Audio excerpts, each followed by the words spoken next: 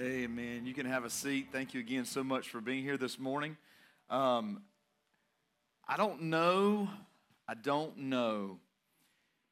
if I can eat one more hot dog. Friday night, we had a great time hanging out with the youth group. They had an event at one of the family's houses they've got kids in the youth group. They help out. They volunteer. And it was a hot dog roast. They had some barbecue and stuff. It was great, but they roasted hot dogs. And I got up Saturday morning.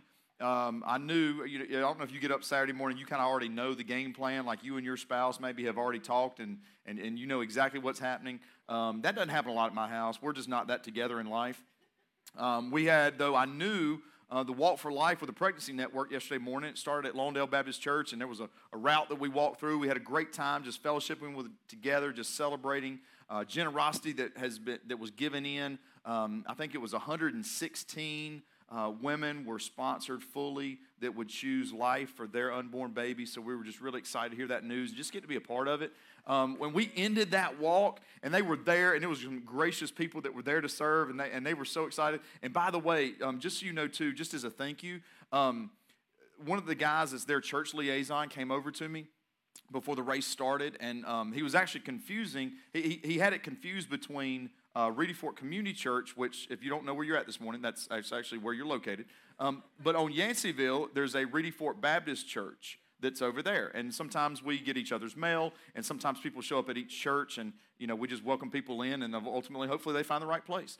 But he was confused about which one was which, and then when he realized that we were Reedy Fort Community Church, just to kind of share his thank you, at our end of year offering, 90% of it went to support the ministry that they've got going on, the counseling and all that stuff.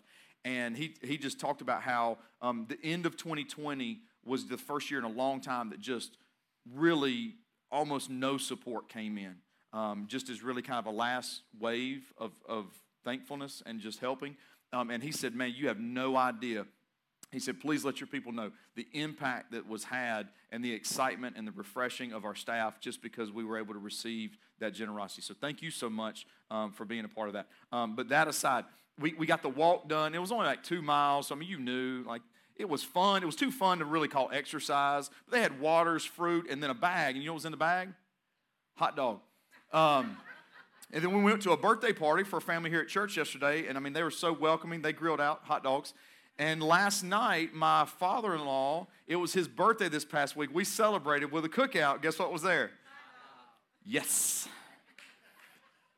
I've been invited to 2 birthday parties today, and if I get a hot dog put in my face one more time, Mike Lozano, we had lunch this week. That man bought me a sandwich. I didn't realize how much of a gift of grace of God that was just to eat a sandwich that had something on it besides a hot dog. So I don't know if you can handle all that amount of hot dog well. If I just drop mid-sermon, you know why. It's the sodium level. It took me out at the knees. We're going to be in Acts chapter 8 this morning, not talking about hot dogs at all. Acts 8 is as far as our walk through Acts, this is a real pivotal point because we just saw, if you were here, you heard, if you remember last week, we just saw the first martyr. You don't know what the word martyr means. It's someone that their life is taken as a result of their standing of their faith. We talk a lot in churches about Christian martyrs. Christian martyrs are not the only martyrs that exist.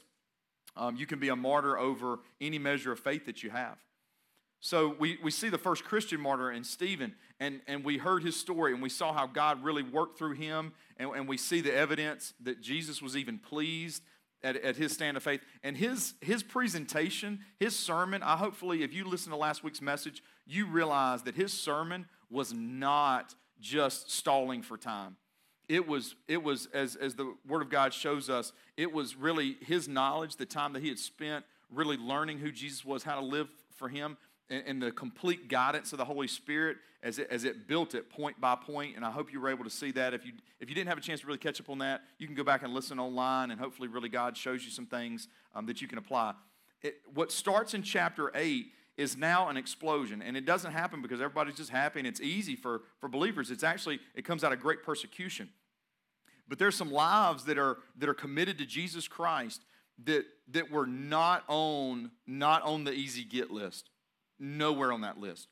These were significant beginnings of real relationships that had impacts that a couple of them specifically, one we really know, one we can look at history and we can pretty much figure out. The other one we don't really know, but we see something significant really happen that comes out of it.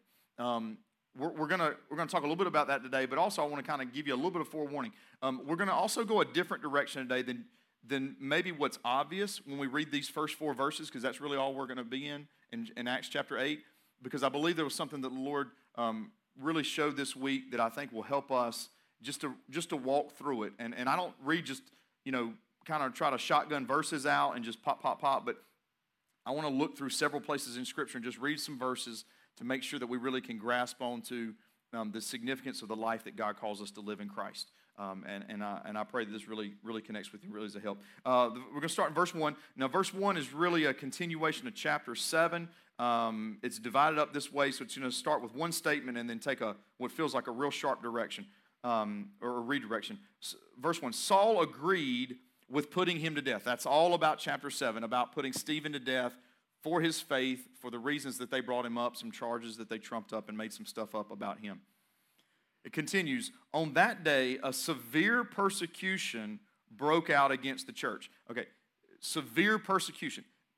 This is not defined by believers were asked to wear masks. I'm not making a joke about that. I'm just saying, just as a simple look back over the last year, I really believe what we as an American group of believers would call persecution is really, it would not even be a blip on the radar in many centuries of the Christian church. I mean, really what they went through. This kind of persecution was somebody breaking in your house, not just saying, hey, don't gather to worship, but you getting dragged out, abused, beaten, put in jail, killed if you continue to profess Christ. So this persecution starts. On that day, a severe persecution broke out against the church in Jerusalem. Now, we say, well, is it just against that one church? No, the believers really haven't moved anywhere yet. Remember just really that great organizational plan that we read in Acts chapter 1, verse 8, you'll be my witnesses, and it gives the concentric circles to go out and spread the gospel all over the world. Still just in Jerusalem, still just right there on lockdown. It says, and all, they were dispersed. It came against the church in Jerusalem, and all except the apostles were scattered throughout the land of Judea and Samaria. Now, a few things with this. Number one, the word scattered. Some translations say dispersed. The word that we have translated that way in Greek really carries this idea of seed. So in other words, it would be like taking a scoop of some kind of seed and just kind of throwing it out there. It actually has that root word of seed in it. You know what? I think that's great encouragement. That's great. It's a great truth for us to really look at. When believers get persecuted, persecution, and I wrote this because I wanted to make sure that I said this right, because I've heard this said to me several times in my lifetime. Persecution serves the unstoppable mission of God. As believers, when we go through difficult things and it feels like we're scattered, or maybe it's not, you don't see yourself really moving place, but you feel like your life is just scattered, it's scattered with the same idea that seed goes out. When seed just gets thrown out there and it lands on ground, sometimes it doesn't take root, but many times it finds a home in there and it starts to begin to germinate and take root, and it grows into something because the gospel grows. That's what it does. It's living and breathing. So when these people went to different areas, they didn't just go to find another home. They weren't just kind of going to get away from hard times. Where they were pushed to was exactly the place that God had already told them. Jesus said in his own words, I want you to go and I want you to share the good news of who I am. Because look at it. Where did they go? Throughout the land of Judea and Samaria, to the very places that they weren't going on their own. You ever needed a push in life? You ever kind of come to a place where you're just like, you know what? Like, whatever my mindset has been, I've kind of conditioned myself to a certain thing, or maybe I've gotten a little bit passive or a little bit lazy, or maybe I've just kind of become content with something that I shouldn't be content with, and something happened, and it's like you almost feel like somebody just comes behind you and just really gives you a shove. And sometimes we don't like it because we don't like to feel pushed, but sometimes after that feeling kind of just eases off for a moment, we're like, you know what? I needed a little bit of that to really get me going. I needed a little bit of that for me to really look out and go, you know what, God, I can be more responsible for the life that you've called me to live than I've been. And that's a lot of what this is. And it wasn't easy areas. I mean, some of these were people that naturally, what was ingrained in their culture was, don't talk to them, don't go to them, don't deal with them. They're not as lovable to God as you are. And this is a lot of the area they went to. So that's the idea, scattered like seed. But it also seems like there's a little bit of unfairness here. It says that the persecution broke out against the church in Jerusalem, and all except the apostles. All except, like, why did these individuals seem like, why did they not get treated the same way? Is there, is God kind of building a hierarchy here with people that are kind of in charge or whatever? No, he never builds that hierarchy. It doesn't exist in Jesus' kingdom. No one, because of job, vocation, calling, giftedness, has any right or responsibility over another believer in Jesus Christ. It honestly came down to a culture thing. Some of these folks that were getting really persecuted harshly were Greek-speaking Jews who became Greek-speaking Christians. That's what Stephen was as well. So when they saw some of these people, they saw a connection between the one that they just put to death and they hated so much and they just got really violent with, as compared to some of the apostles that you would know and I would know, Peter and John, guys like this, who were Aramaic-speaking Jews who became Aramaic-speaking Christians. In other words, their Jesus commitment still considered old culture. It doesn't mean that they were better off, and really, that they all, if it's about Jesus, then it should be about Jesus, and everybody should get treated the same. But honestly, they just didn't stick out as much. So they weren't forced to go like these others were forced to go. Verse 2, it says, devout men buried Stephen and mourned deeply over him. There's a commitment that we see to Christ, and not just to Jesus, but also to other people that we're connected with. For someone that's put to death suddenly, in this culture, and it's really true of Jesus, it's true of Stephen. If somebody's put to death suddenly like this, the assumption is you're criminal. You've done something that you should have never done, and even in death, it's a hands-off process. Like that, you don't get the same funeral service. You don't get the same body prep. You don't get any of the same treatment that someone that just dies of natural causes, someone that's well thought of. It's hands-off. It's cold.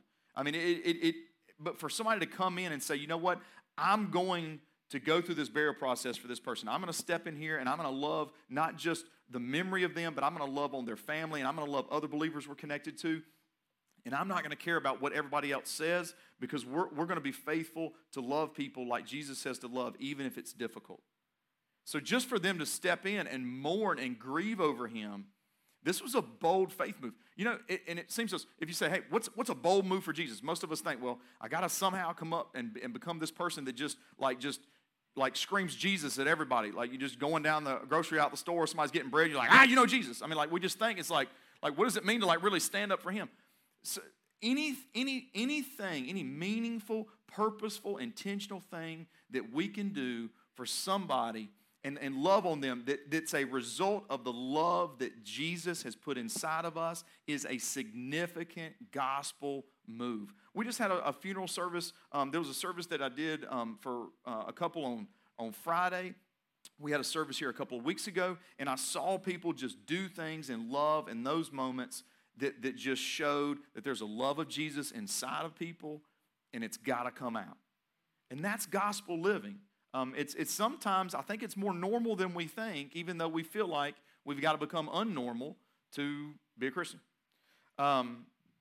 Verse 3, Saul, now this is the one that ultimately becomes Paul. Saul, however, he was not mourning. He was not deeply moved. He was not loving. Saul, however, was ravaging the church. He would enter house after house, drag off men and women, and put them in prison. If you follow church tradition later on, we see that people were put to death through this period of time. Somebody that's getting ready to be saved. The same salvation that comes to us in Jesus Christ, regardless of past and all those things. Verse 4, so those who were scattered, again, remember, it's the seed going out. They were scattered. They went on their way preaching the word. Why is that significant? They went on their way preaching the word because that was God's plan all along. The places that they were sent, even though it was through and by persecution, the places they arrived at, they were faithful where they went. Can I tell you a verse, and again, just to show that Jesus, this is his big game plan all along. This is something that Jesus said back in Luke chapter 21. Jesus basically tells his disciples that you will lay hands. People will come and lay hands on you. They will persecute you. They will put you in prison. You will be brought before kings. And this is how he closes this short statement to these disciples. This will be your opportunity to bear witness. You go, hang on a second. Whoa. And like, geez, I want a different opportunity. Right, like I want to clock out on that one, and I want to clock in on I'll be the one that prays before the meal. Like that's a good opportunity, right? Like that's a good one. That's why I love being a preacher. I love when people, we got food. What are we gonna do? We need somebody to pray. You look across, you scope them, and you find them. Yep, that's the guy right there. That's my prayer. That's my designated prayer. Never was a designated hitter in baseball. Not that good. I couldn't be a designated hitter in softball. But if you got a party, you got a family event, I'll be your designated prayer. Okay, you'll never have to worry about the blessing again. We want to clock in for different ones, right? We want to get to the easy ones. Jesus said, listen, you'll have an opportunity to bear witness. Bear witness. And it's been used a million times, and maybe you think it's been overused, but it's really a simple example. Does a light shine brighter, does it seem like, in the darkness versus in the daylight? Darkness, right? But is, in fact, that light any brighter in the darkness than it is the daytime? No. No. But as a comparison, man, it seems brighter. It seems more useful. And I believe so much of this is what God's after. He really, God can achieve anything. But God has a sincere desire to use available people who are willing to live for Him. And I don't know what dedicate your life to Christ really kind of is in shape and in form in your mind. I have found in my lifetime, dedicating my life to Christ as just a believer or a husband or a dad or a son or a friend somewhere, as a pastor, it's become, most of the time, the thing that tends to form in my mind, God occasionally has to come in and just, like the game, like Break the Ice, that you got the little hammer and you knock the little cubes of ice down and eventually it just falls apart. He kind of has to come in there and go, you got to break that up. Like, we got to knock a few pieces off of this. You're making it something that is not really. And he has to do that process in me. Now, just as a foreshadowing, what's the result? What do we see as far as faithfulness comes out of this? And three individuals. We're not going to read their stories, but I want to just mention to you Simon the sorcerer. He's the first one up. When Philip faithfully, just where he is, goes and starts to just love people and share in ministry. There's a guy who has been practicing witchcraft and magic, and he really amazed people. Was he able to do things through a satanic power? Was he able just to deceive, kind of smoke and mirrors? I don't know what his tricks were, but he amazed people with what he could do. He started listening to the gospel. He got amazed at the signs and wonders that believers were doing through the power of Jesus Christ. He made a profession of faith. Now, did he understand everything right away? Nope, not at all. In fact, he came up to Peter and John. He was like, hey, look, I want to give you some money because I want to be able to do what you're doing. I want to be able to do things you do. So I'll pay for the ability. Teach me. And they looked at him and they said, no.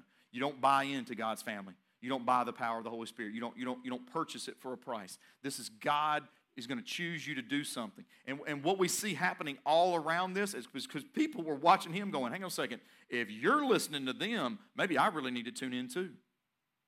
Because you were pretty impressive to us.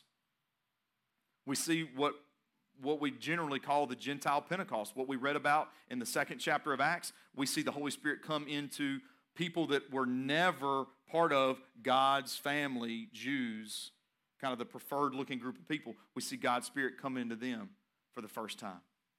And it didn't just end with him. Also, Philip was sent to talk to somebody that we just know as Ethiopian eunuch. If my name was Jeff, I'd rather be called Jeff in the Bible. Like, I don't want to be known as Ethiopian eunuch. Like write my name out, do something. But this is just what we were described. Say, man, well, why would we just have a description of somebody? Because of this. When he was found, he was reading Old Testament scripture.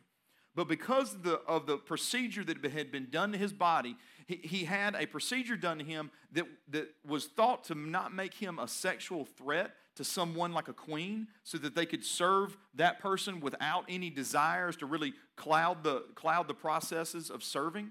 They wouldn't be considered a threat. They wouldn't have that drive to want to aggressively make a move on someone.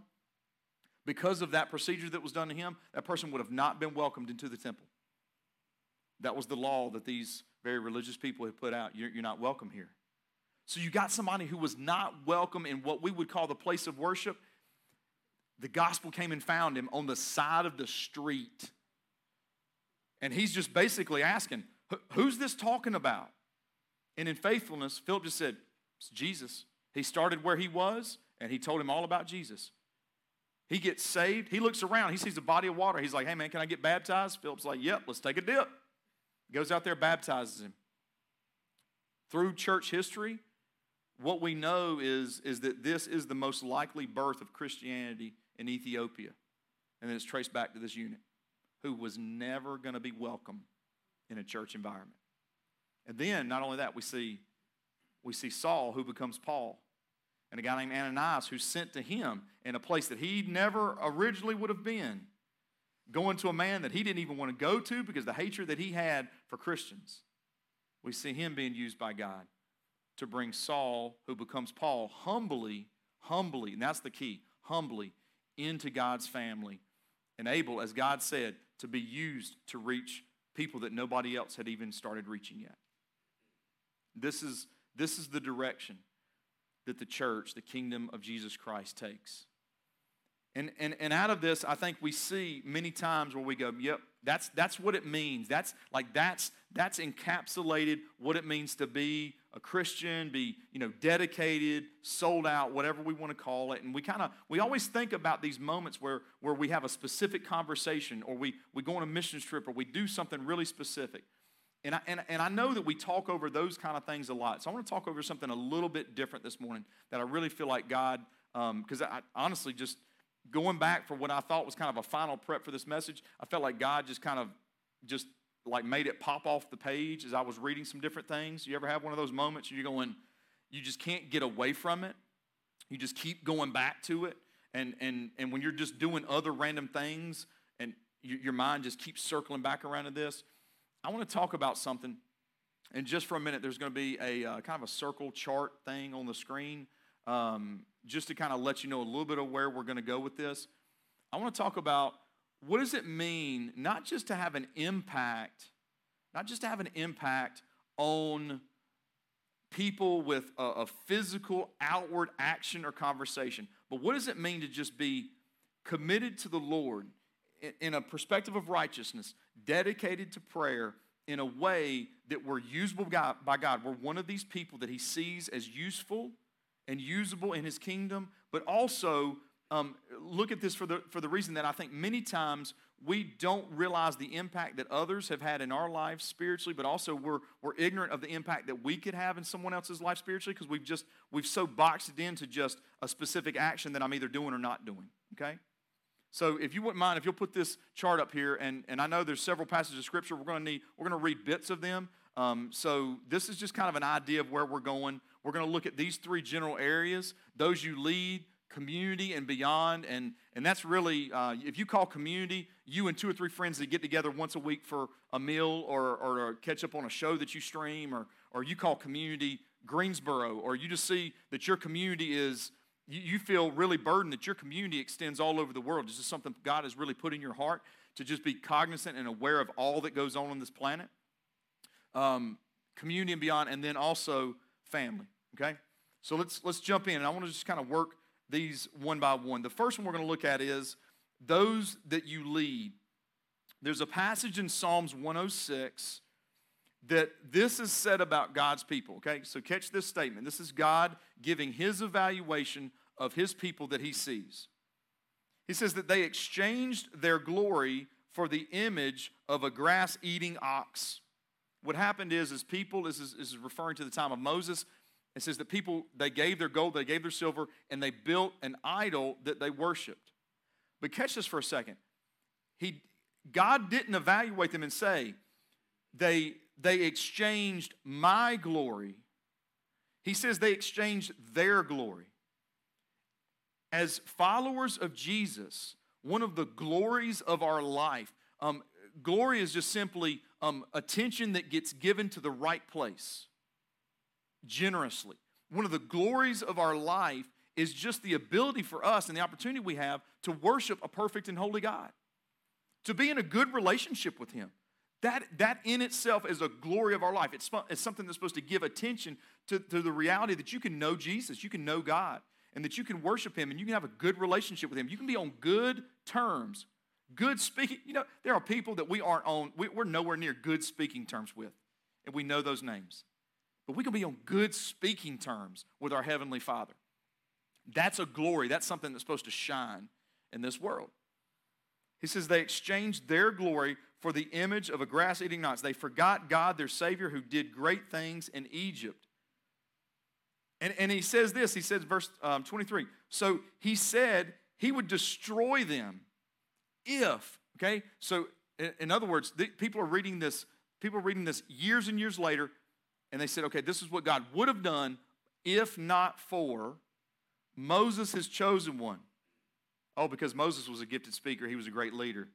He stood up in difficult circumstances. No, listen.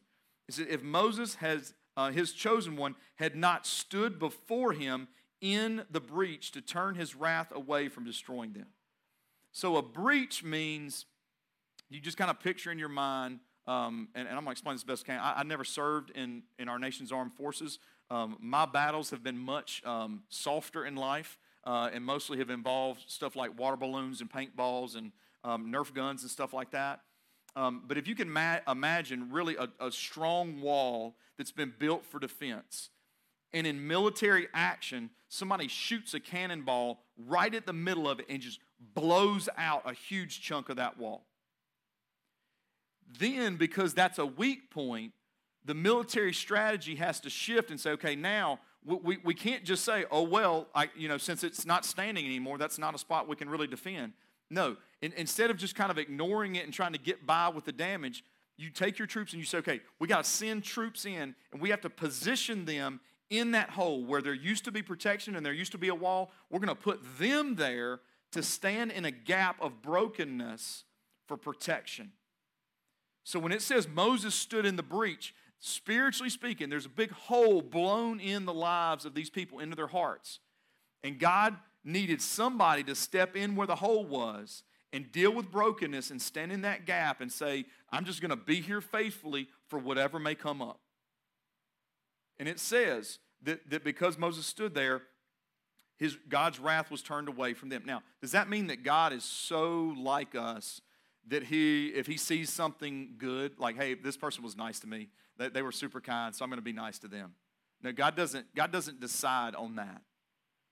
But God also, as He gives His word, He communicates to us, and He talks about what His righteous judgment has every right to be, but He also looks for people to use, and in His great wisdom, He reveals what He does. To say that He doesn't bring His wrath doesn't mean that He was just like, oh, I think I'm going to be nicer today. Like I had a better night's sleep last night than I've been having for the last couple of weeks. I'm just going to be in a better mood today. God says, listen, I could have done this, but because I can use you, then I'm not going to just tear it all down and start over. And God has every right to. Here's a little bit of the story. It's out of Exodus. You find it in Exodus chapter 32, okay? I just want to read you just a few of these verses. As it starts in verse 7 through verse 9, it talks about how people have turned away. They're worshiping an idol. And I don't know if you remember this wording from last week. You remember we used the term stiff neck. It wasn't like an insult like y'all a bunch of rednecks. It's a total different neck. It means just simply there's almost an impossibility for you to turn. If you've got a crick in your neck, it's hard to turn. My heart sometimes is hard to turn to the Lord because of selfishness and pride. God says, verse 9, the Lord also said to Moses, I have seen this people, and they are indeed a stiff-necked people. Now leave me alone. This is a test that he gives Moses. I believe this is a test because this isn't Moses disobeying him. He gives Moses the freedom. And like Moses, if you're frustrated, if you're going to pursue pride, I'll let you pursue pride too, just like I'll let these people. He says, now leave me alone so that my anger can burn against them and I can destroy them. Then I will make you a great nation. Verse 11 says, but Moses sought the favor of the Lord his God. Moses had a great moment of decision. He was walking so close with God, he's like, you know what? I'm not going to choose me right now. I'm not going to choose me. God, I'm going to choose you. Because if you love these people and you've shown me how to love these people, I've got to put this into some intentional effort, not just in front of them, but Lord, just between me and you. Right? I have found that my biggest mistakes as a parent are not just the times that I blow it, and I do often, and I did this week in front of my kids, because as frustrations are in my heart because of things outside of my relationship with them, sometimes it creeps in. You ever have that kind of time? Sometimes you get at least a nod to make me not feel like as bad of a person as I really am. But it's not just in the times that I may lose my temper in front of them. Some of my biggest failures as a parent is a neglection of my relationship with Jesus Christ, and not bringing my sons into God's presence with my heart and my mind and my words, just going and just parenting. And that's what Moses did right here. Listen, verse 14. So the Lord relented concerning the disaster he had said he would bring. Now, he just said, I will do this because it's a fair punishment for sin. God said that he would not bring this disaster on them. It's Exodus 32 in total. It's kind of 7 through 14. That's just the people that we lead. We got to bring the people that we have authority over, that we're responsible for.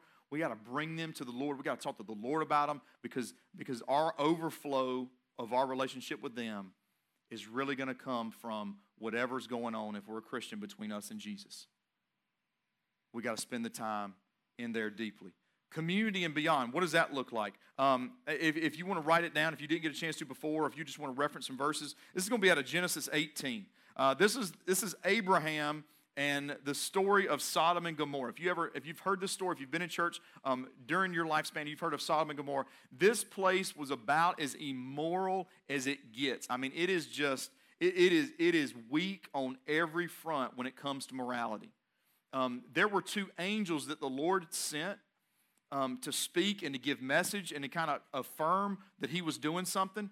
And the angels that went into that city, there were groups that pursued them just to have their way sexually with them. They were going to just tear the house down and abuse and beat people to be able to get them out, because they just identified them as somebody that they hadn't had a relationship with yet. I mean, that was just the drive of the hearts of the people of that city. God came to Abraham and he said, look, I've looked over it. It's atrocious. And I'm going to bring judgment. And just fair warning, at the end, judgment comes. And before you just, man, that's a mean God you're talking about this morning. If God is holy and righteous, ultimately he keeps his word. All sin has to either be paid for or it's got to be judged fairly. And he told Abraham, he's like, look, you know, I'm going to do this. And Abraham started bargaining, right? You ever heard the story? He starts off, hey, but what if, you know, you had Moses over here. What about 50? What about 50 righteous people? Would you save the city? Would you back off, Lord? Would you not bring heavy judgment if you found 50 righteous? And he said, yeah, for 50 righteous, I'll hold back. And Abraham must have been feeling kind of like he was somewhere between unsure about this and a little bit bold, because he only dropped it by fives. Like, if I really thought about Sodom and Gomorrah, I'd be like, 50. Let's go safe. God, 2, maybe 2. 2, can we go 2? Now he's like, well, 45. He starts to work it down. And eventually, Abraham, and somewhere just between the conversation between him and the Lord, Abraham says, what about 10? 10. God said, for 10, I'll spare the city. Well, here's the trick. Already, Abraham knew that he had his nephew Lot. You had Lot, his wife. They had daughters and sons. So let's just say that's at least 2 apiece. That's 6. 2 of the daughters were engaged because the story specifically mentions what's going to become his sons-in-laws. I don't know how you make son-in-laws plural, but however. That's 8. I think maybe Abraham felt like, okay, I only got to find 2. 2. If I can just find 2 more than just the family that I have right there, then God will just absolutely, in grace, rescue this place. He needed 10. He started with 8. never could find two. And in this, verse 14, I'm looking back at my other notes, I'm sorry. Verse 32 in chapter 18, it says, then he said, let my Lord not be angry, and I will speak one more time. Suppose 10 are found there. He answered, I will not destroy it on the count of 10. But he could never find 10. He could never find 10. And the city was destroyed. I mean, think about that. People that Lot lived around day in and day out. And the evidence is they kept their faith so locked in that it really never spread, and people's hearts were really never turned to the Lord. In Ezekiel 22, you know what some of the biggest blame was pointed to in Ezekiel 22? Different story, different issues. The religious leaders. Yep. Pastors, priests, some of the most horrifying things that you read in media and see in culture are just projected from their own lives. And in Ezekiel 22, it says that prophets within her, like a roaring lion tearing its prey, they devour people, seize wealth and valuables, and multiply the widows within her. Her priests do violence to my instruction and profane my holy things. They make no distinction between holy and the common. These people that were really called by God to love on people, they wouldn't even explain what's the difference between really knowing the Lord and following Him and just living life. They were just silent. They made no difference in it. And they abused people for their own profit. It says her officials within her are like wolves tearing their prey, shedding blood and destroying lives in order to make profit dishonestly. Her prophets plaster for them with whitewash by seeing false visions and lying deviations, saying, this is what the Lord says, when the Lord has not spoken. That somebody as a religious leader would stand up and say, all right, this is what God says, and God was silent on the issue the whole time. It's horrifying, isn't it, that somebody would abuse power like that? This is what it says in verse 30. This is God's own confession. I searched for a man, one person among them, who would repair the wall and stand in the gap before me on behalf of the land so that I might not destroy it. But I found no one. God's people at this time were already being taken in exile to other countries. And God didn't reverse the process because in a heartbreaking evaluation, He looked and said, there's nobody I can use right here.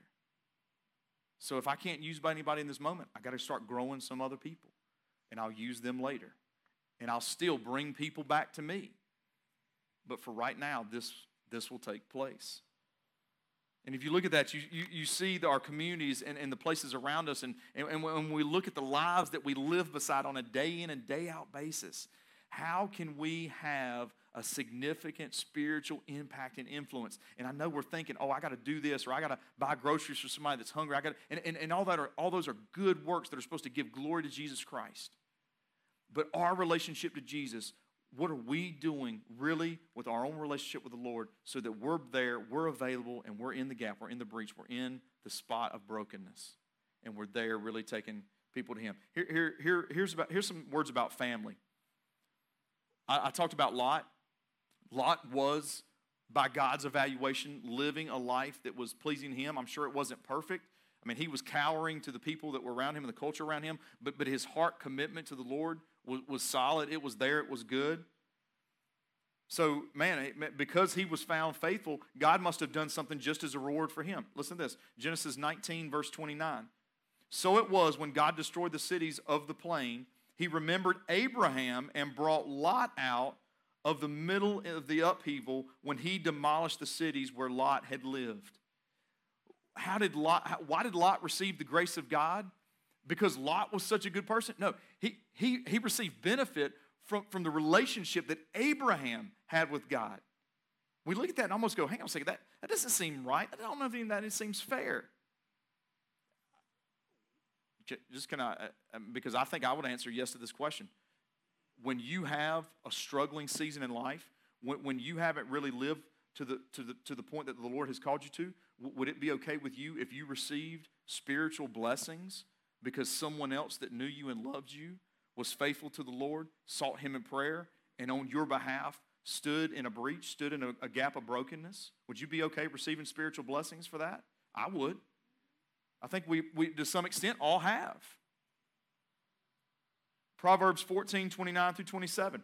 In the fear of the Lord, one has strong confidence, and his children have a refuge.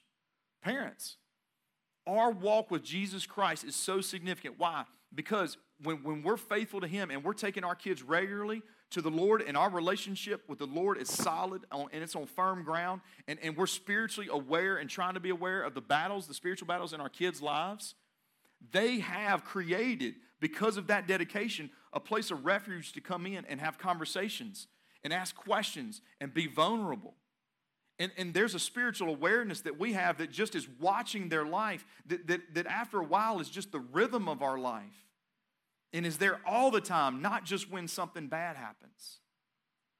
But it really helps us to live in a way, and our kids to live in a way, and have an opportunity to live in a way where we experience God's closeness and a good relationship, maybe like we never have. 1 Corinthians 7, verses 14 and 20. This one's hard. This one is super difficult, but just so we understand that this isn't just a God thing in the Old Testament, but He's consistently Himself in character and function. He applies it to a marriage situation, okay? Now, I'm not telling you this one's easy. I'm going to read what it says. Verse 14. For the unbelieving husband is made holy by the wife, and the unbelieving wife is made holy by the husband. Otherwise, your children would be unclean, and as it is, they are holy. But if the unbeliever leaves, let him leave. A brother or sister is not found in such cases.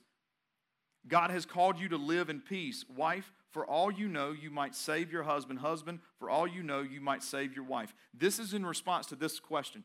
Is it okay if I'm a believer and my spouse isn't? If I've given my life to Christ and they're not a believer, is it okay for me as a spouse to just say, for that reason and that reason alone, I'm going to leave my marriage?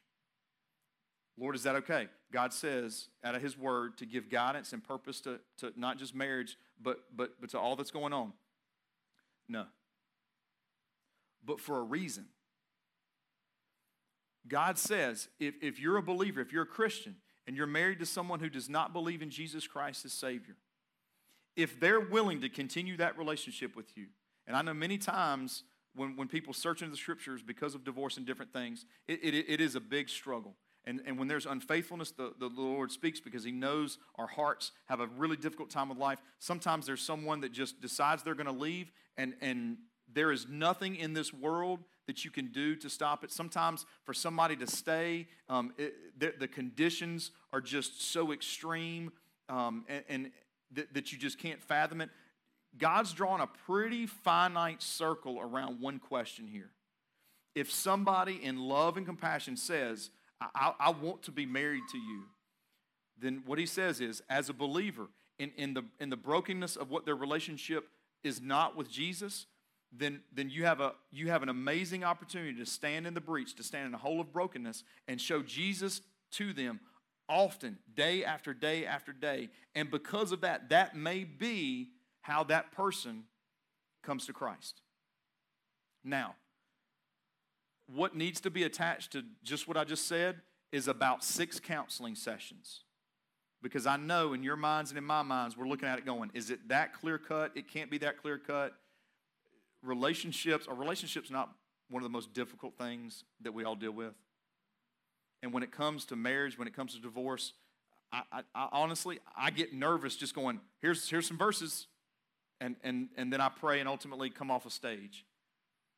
If you ever want to have those conversations, let's have those conversations, plural, lengthy, to find God's will for what He's directing you towards.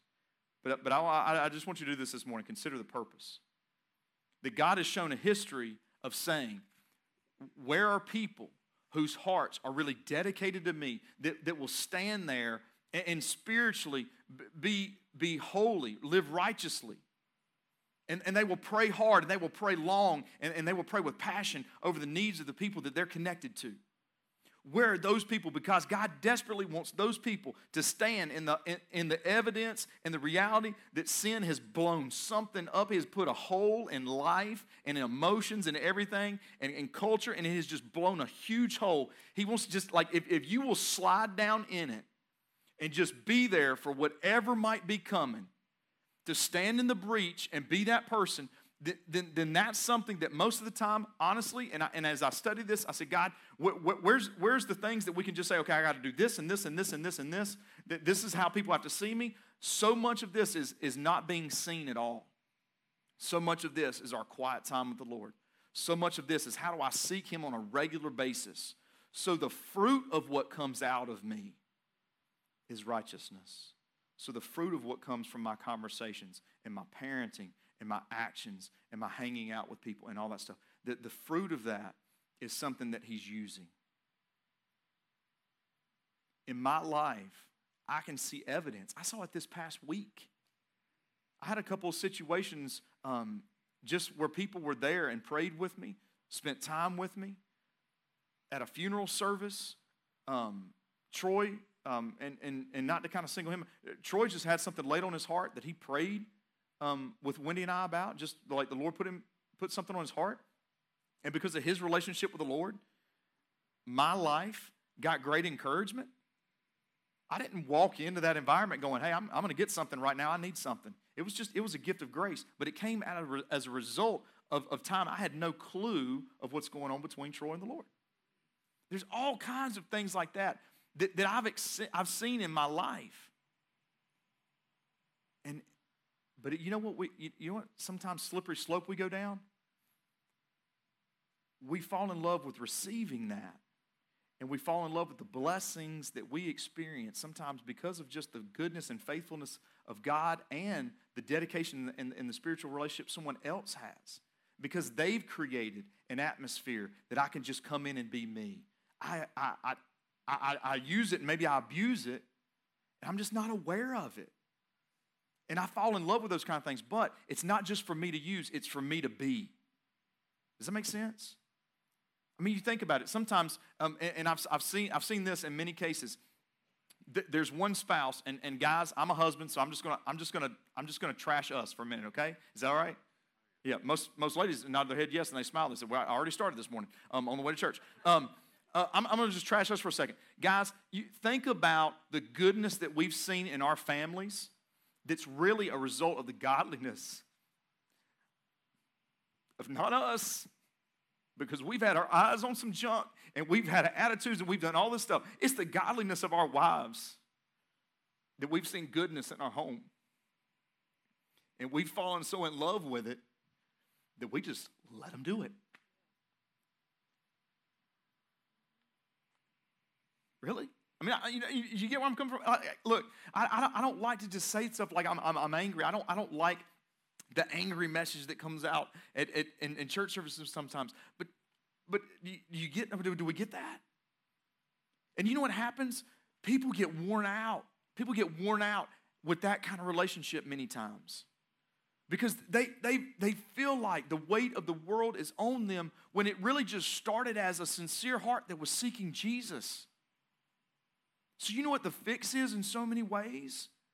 If more of us will have that kind of relationship, if more of us will fill those big gaps in life that sin has blown holes in, so that the Lord sees us as usable, and that we truly walk in that kind of closeness with Jesus, but then also in encouraging others that are really pursuing that as well.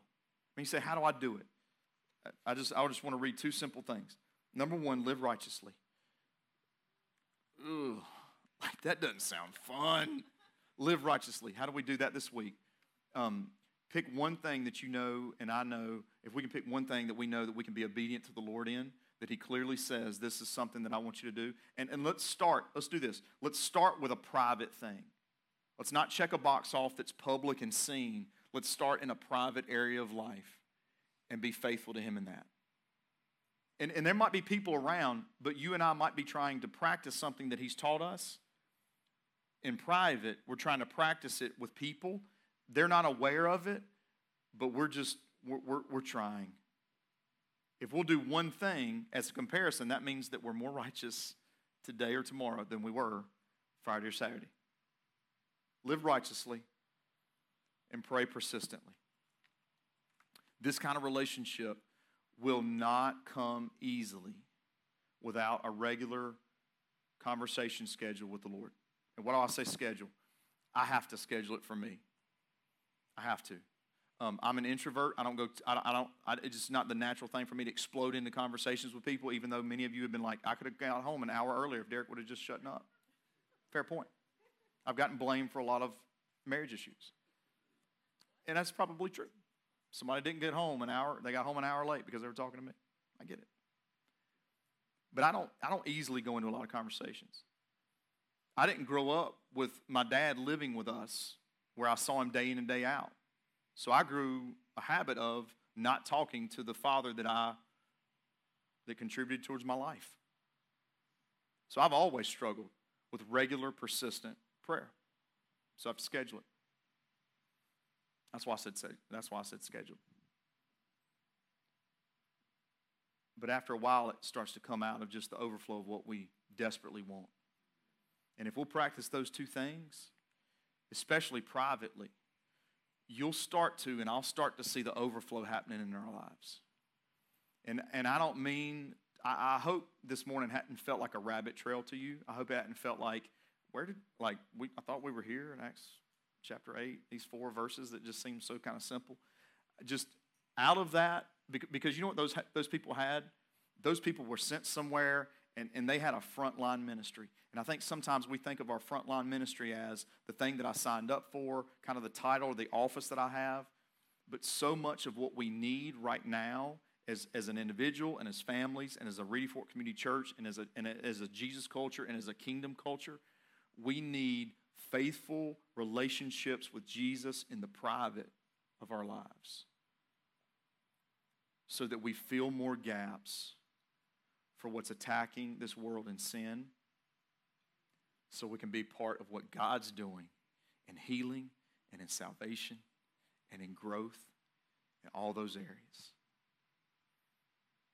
And I pray to God you have time to do that this week, and I hope He shows it to you. Would you mind just bowing your head for just a moment? If you're at home watching online, I just want to invite you just to take a few moments. Our praise band is going to be playing and leading in just a moment. And during that song, if there's someone that you would like to pray for, maybe it's someone that you've sensed, that you've stood in the gap for, and it's not that you doubt that God has used you, but you desperately want to see God have way in their life. And your commitment this morning might need to be renewed to really stand firm in that gap. Or you just, maybe it's become hard and you want to pray with someone or just yourself right now. I want to invite you to come forward while this song's going on. If you hear this week, this morning, you feel like, you know what, man, we need to do that as a couple. We don't just need to keep parenting the way we've been parenting. We need to be close with the Lord ourselves so the overflow of that becomes our parenting.